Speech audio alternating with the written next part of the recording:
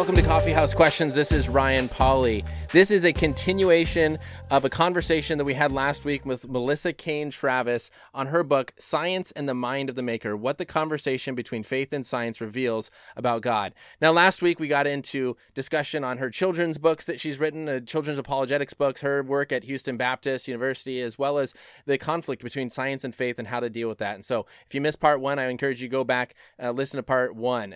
Now in part two, we are going to be jumping straight into her new book and discussing some of the things that point to a maker, what she calls the maker thesis. So, Melissa, thank you so much for joining me for the second part. Yes, thank you for having me.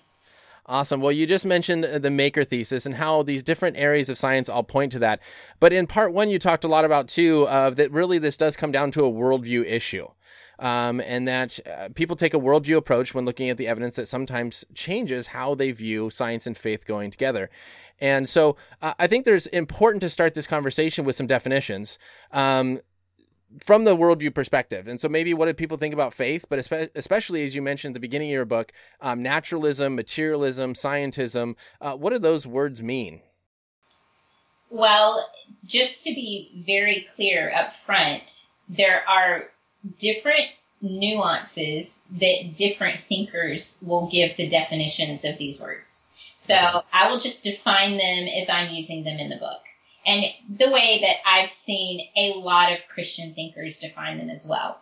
So naturalism is the idea that there is no such thing as God or anything like God. So there are no such things as unembodied minds or unembodied spirits or souls, in other words. There is nothing that transcends us that has effect on the natural world. Basically, nature is it. Materialism is a bit of a stronger view, the way I'm defining it. This is the idea that the only real things are things that are material. Okay, so this would rule out things like objective moral truths. It would rule out things like abstract objects, so-called abstract objects, like the materialist would not be able to say that numbers in the Platonic sense really have an existence out there in their own realm somewhere. The materialist would also have to deny that there is such thing as a mental realm where there are things like beliefs and desires and thoughts that can't be reduced to brain chemistry. So the materialist would say we are our brains, and the thoughts that we have are nothing other than brain states, so on and so forth. So if you had to summarize that view in a nutshell, it would be that everything that is real is material. It has an atomic structure. So that would make sense. Oh, sorry. No, go ahead. I was going to say, that would make sense then, going back to what we're talking about worldviews. If you take a materialistic worldview approach to science, then faith, something believing that we can receive divine revelation and that God exists, then obviously if science is materialistic, then those would contradict. Right. But the question is science materialistic? And that would be a good question. Right, exactly. All right. And then finally, we have this worldview known as scientism. And scientism is hard scientism. There are nuances to these definitions. There's something that's often referred to as soft scientism. Then we have hard scientism. So hard scientism would be the idea that the only things that we can know to be true are things that can be shown through the empirical sciences. So again, this is a view that rules out an awful lot of things because you can't prove things like moral truths in a test tube, right? Yeah. So scientism, very, very strong, narrow worldview that says science is basically the be-all and end-all of human knowledge. But you can't even test that statement in a test tube, that science is the be-all and end-all in scientific knowledge. Right, because that's a philosophical statement. So ultimately, it's a self-refuting worldview. Absolutely. So when you get into a lot of the sciences, those definitions are so important. And so people start to study science and they start to say that there's scientific proof for the existence of God. Would you say that we have scientific proof for God's existence? No, I would not say that. We do not have scientific proof for the existence of God. And I'm using that word proof or the word prove in the way philosophers are using that word. We don't have incontrovertible deductive proof of the existence of God. But what we do have are excellent arguments for the existence of God that make the existence of God highly plausible and more likely than not. And so I like to caution people away from using these words, prove and proof. And I know that there's kind of an old tradition in Christian apologetics back in maybe the late 80s through the late 90s, where instead of using the phrase apologetics arguments, apologists would often say apologetic proofs, and they would list things and refer to them instead of as arguments. They would call them proofs for the existence of God.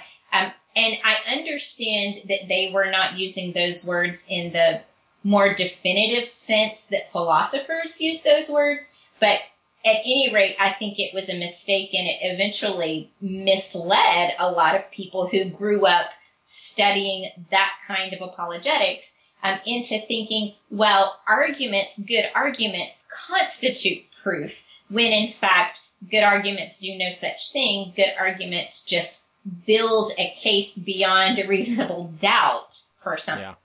And I think that's hugely important when we're talking about Christian apologetics in particular. Yeah, and I love the wording. I think as I read through a lot of scientific literature, it seems like the wording is very careful how it's said. But I think I've also heard William Lane Craig say something similar, and you said it in your book, where you said that, no, we use scientific evidence that supports philosophical arguments whose conclusions have theological significance. Right. And so, yeah, we can use science to create premises in philosophical arguments that do point, through deduction to a strong, conclusion that there is a God.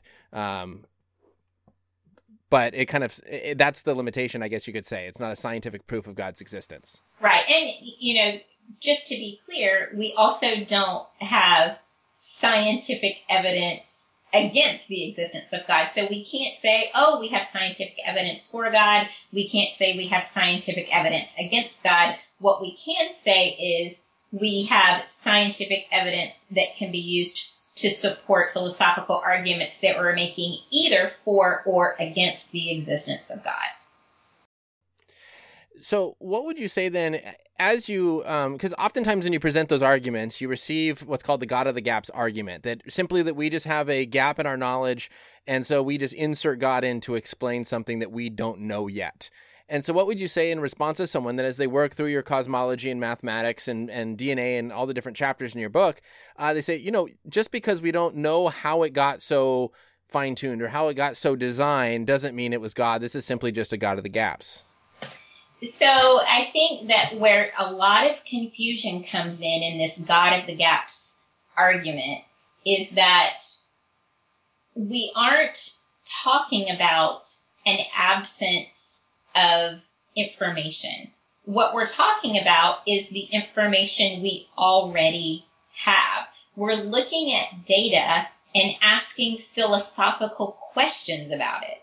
We're saying, okay, let's look at the structure of the DNA molecule, for example. Let's investigate what we know about its structure and its function and its capabilities and so on and so forth.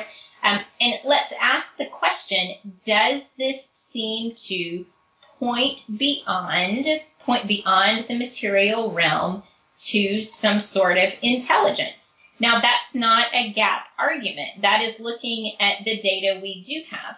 We're not saying, oh, we have no idea how things came to be this way. Therefore, let's attribute it to a higher power. That's not at all what I'm doing in the book, and it's not something that Christian apologists should be doing either. I'd just like to add. So we're avoiding the gaps accusation by just talking about the data that we do have. And like to point out on the flip side of that argument is a problem that we could refer to as a naturalism of the gaps. Because Absolutely. the person with the naturalistic worldview could point to something and say, oh, well, one day science will figure out why this data, or this data seems to be pointing to intelligence, because we know that couldn't possibly be the truth of the matter. There must be a naturalistic explanation. And the problem is, more often than not, they're making these remarks about situations in which science can't ever offer an explanation for the state of affairs, because it's very much a metaphysical question that we're asking about the data that we have. And so we can turn the tables when it comes to this God of the Gaps accusation and say, okay, are they holding out for a naturalistic explanation that can't possibly be forthcoming? Or do they really have a point when it comes to giving a non-theistic, I guess you could say, explanation for whatever the scientific phenomenon is that's under discussion? All right. Yeah, that's a good explanation. Now, one thing I love about this book is that you don't rest solely on one aspect of science. You kind of take what you describe as being the puzzle approach, where you put lots of different pieces together, and you kind of build it off of 6 pieces. What is the advantage to kind of that cumulative approach? Well, if you think of it like a criminal court case, for example, and let's say that you have someone that's on trial for murder, and you have maybe fingerprints at the scene that match their fingerprints, but you don't have anything else. However, there's an enormous amount of their fingerprints at the crime scene. Okay. Now, in a different situation, let's suppose that you have not only fingerprints, but you have footprints that match their shoe size exactly, and you have security camera footage that looks an awful lot like them, and you also have an eyewitness who saw them drive up and park in front of the scene of the crime, for example. So you have perhaps the same amount of individual evidences against this person between situation 1 and situation 2. But in situation 2, you have all these different kinds of evidence that are pointing to the guilt of this person on trial. And that's a much more powerful case than if you just have a whole lot of one kind of evidence. And it goes back to the point that I made in part 1 of our interview with G.K. Chesterton, and how when you have a vast accumulation of lots of different kinds of things all pointing to the same conclusion, it's a much more powerful case for the existence of God. Absolutely. So if you're listening and you want to figure out what those puzzle pieces are, and maybe to get all of them, then you'll have to go out and buy the book, figure out what the different pieces are of evidence. So, but maybe in our last bit, the time we have left, to go over a few of those puzzle pieces and how they point to God rather than being kind of the God of the gap. So the first piece that you mentioned is a finite universe. How does a finite universe point to a maker? If our universe had an ultimate beginning of all matter and empty space and even time itself, then we're led to this inevitable question about what caused the beginning of all things. And I, in the book, go into something called the Kalam cosmological argument for the existence of God, which was made famous among us in the apologetics community and those who follow apologetics by Dr. William Lane Craig. And so the point of the argument is, if you have something that came into existence, there must be an explanation for the beginning of that entity. And in this case, we're talking about the cosmos as a whole. And if the cosmos includes all things that are material or temporal or spatio temporal, I guess would be a better way to say it, then we have to come up with a cause that is none of those things. And then I explain in the book why this leads to the conclusion that God is the best explanation for the beginning of the universe.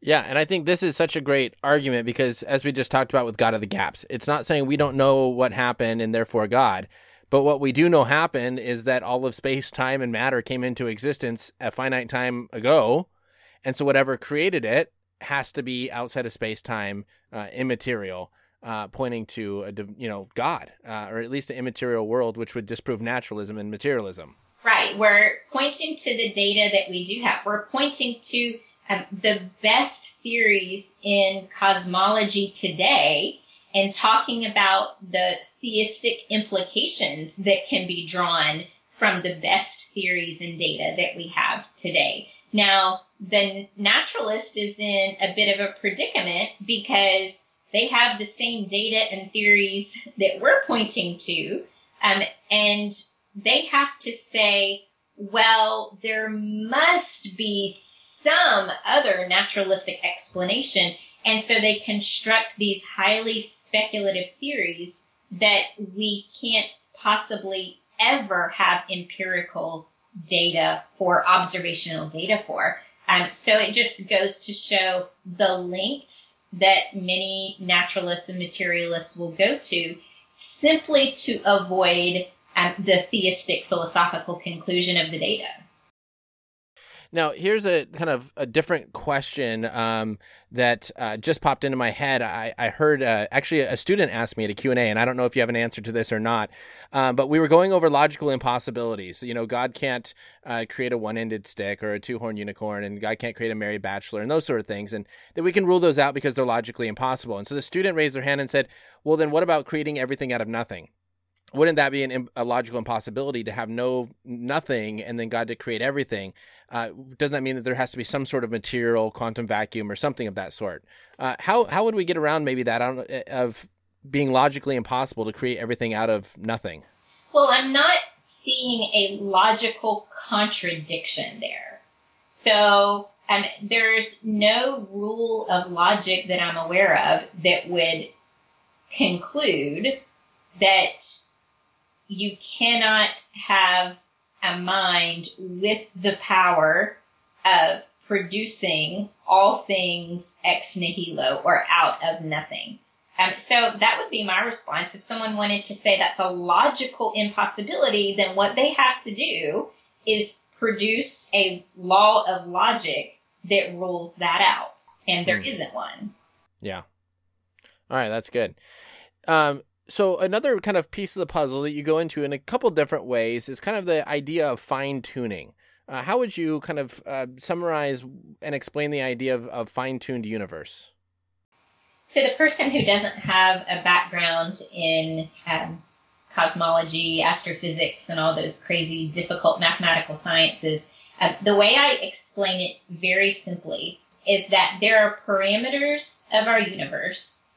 We could talk about the laws of nature, for example, in which there are things called constants and quantities. Now, these constants and quantities have numerical values, and these numerical values are the things that theoretical physicists use in their crazy advanced mathematical calculations to try to understand the fundamental structure of reality, of material reality specifically.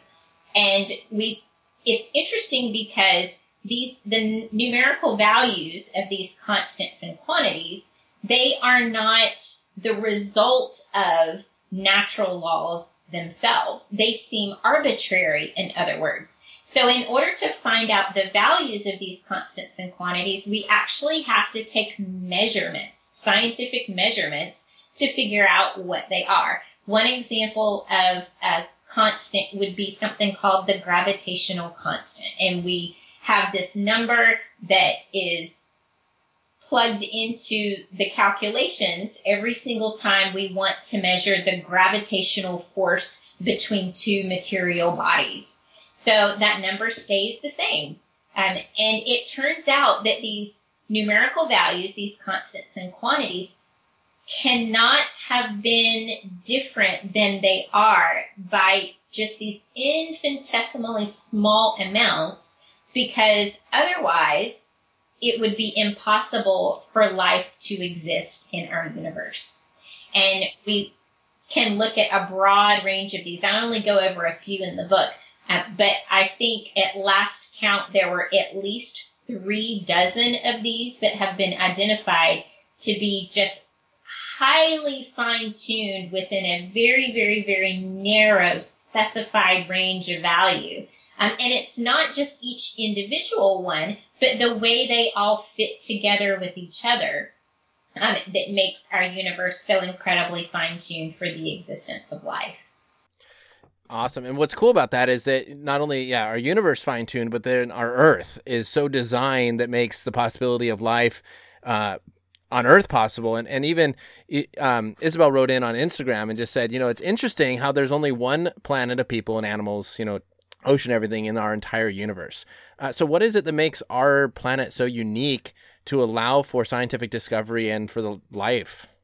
Oh, there are all sorts of things. I have an entire chapter on this about how not only is our planet finely tuned to be habitable to life and intelligent life at that, but it's also finely tuned for the existence of the scientific disciplines as well. And there are all sorts of things that play into this. Things like our distance from the sun, the tilt of the imaginary axis on which the Earth spins, the availability of certain things in the Earth's crust, minerals, the hardwoods that we have that can be used to manufacture the types of fuels that are necessary to in turn have hotly burning fires that in turn aided us in the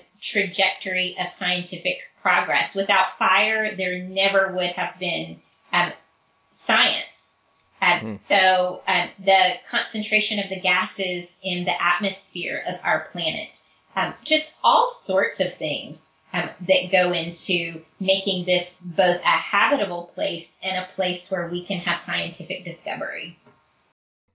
Now, one thing I love, one section that I read, I recently this summer, I had a student come up to me after one of my presentations on intelligent design and arguing against me and my idea of believing in a Big Bang or beginning and saying, no, it has to be instantaneous supernatural creation. God had to just create it. It can't have been this sort of gradual creation. And you address this issue, but maybe quickly, why is it that, hey, God, gradual creation or instantaneous supernatural creation, they both need a creator? Yes. Did God have to create everything instantaneously at a snap of a finger or the sound of his voice? This objection is so interesting to me. I've never quite been able to figure out why someone would think that because God designed a process and set it into motion, or designed a mechanism and then allowed the mechanism to do the work he intended for it to do, somehow lessened God's genius. I mean, I think that's a rather bizarre thing to say. And interestingly enough, back in the late 19th century, these kinds of arguments were going on. And there were Christians. These were actually Christians who were defending the idea of the universe coming to be the way it is over a period of time rather than being mature at an instantaneous creation. Some of them were defending Darwin's theory of biological evolution by natural selection. But I love the analogies that they used. One, Asa Gray, he was a botanist at Harvard University who was actually in favor of the theory of evolution by natural selection, but he was a devout Christian, and he believed that it was a process that was fully designed and ordained by God. And he gave this analogy that I thought was really interesting. He said, let's take a woman from centuries ago and show her a piece of cloth and ask her to tell us how the cloth came into existence? Well, the woman would go into an explanation about how you have to have a weaver and a weaver's loom, and you take this thread and you wind it on the loom, and you go through this whole process of producing this piece of cloth by manual labor. And then tell the woman that no hands have ever touched this cloth, and explain to her the mechanics of modern day power looms that produce cloth, even better than the cloth that was produced entirely by hand before the invention of the machine. Well, is that woman then going to say that there was no design or intention that went into the making of the cloth?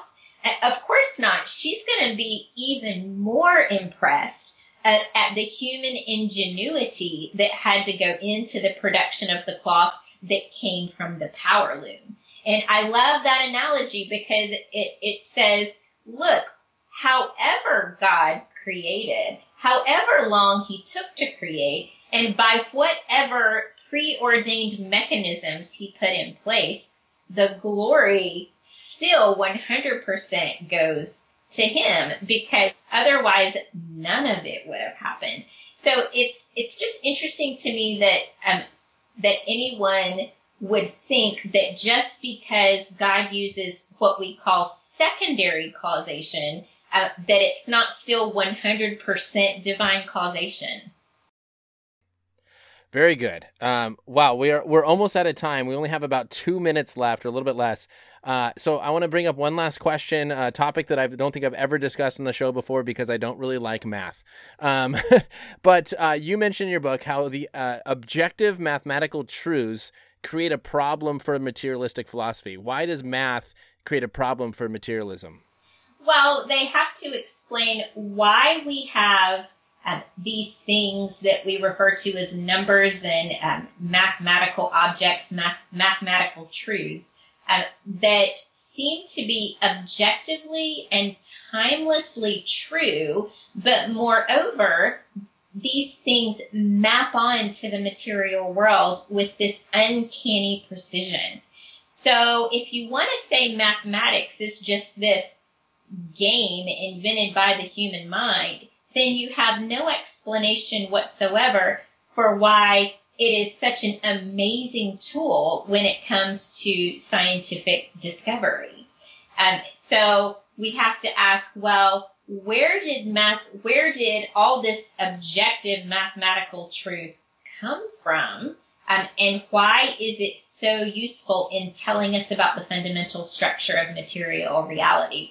And I do not believe that the naturalist can even possibly have an explanation for this, because it's very much a metaphysical question.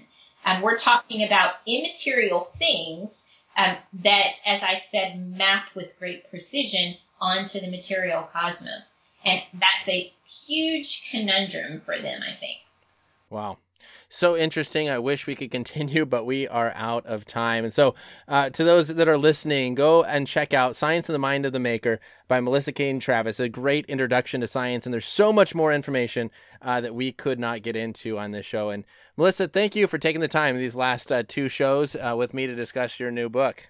My pleasure. Thank you for having me. And where can people go to find out more information on you? And what you're writing. And my website is melissatravis.com. And I'm also a regular contributor to Christian Research Journal. So if you go to their website, you can access my articles that I've written there. And then my book is available through all the major book retailers. Awesome. Thank you so much. Yeah, you're welcome. I hope you all enjoyed that conversation with Melissa Cain Travis as much as I did. Go check out her great content she's producing. Next week, I'll be interviewing Dr. Hugh Ross from Reasons to Believe on his new book, Always Be Ready. So send in those questions on social media. Sip coffee, think deeply. This is Coffee House Questions with Ryan Pauly. Just as you lead, won't hesitate to follow. Your love will guide my way.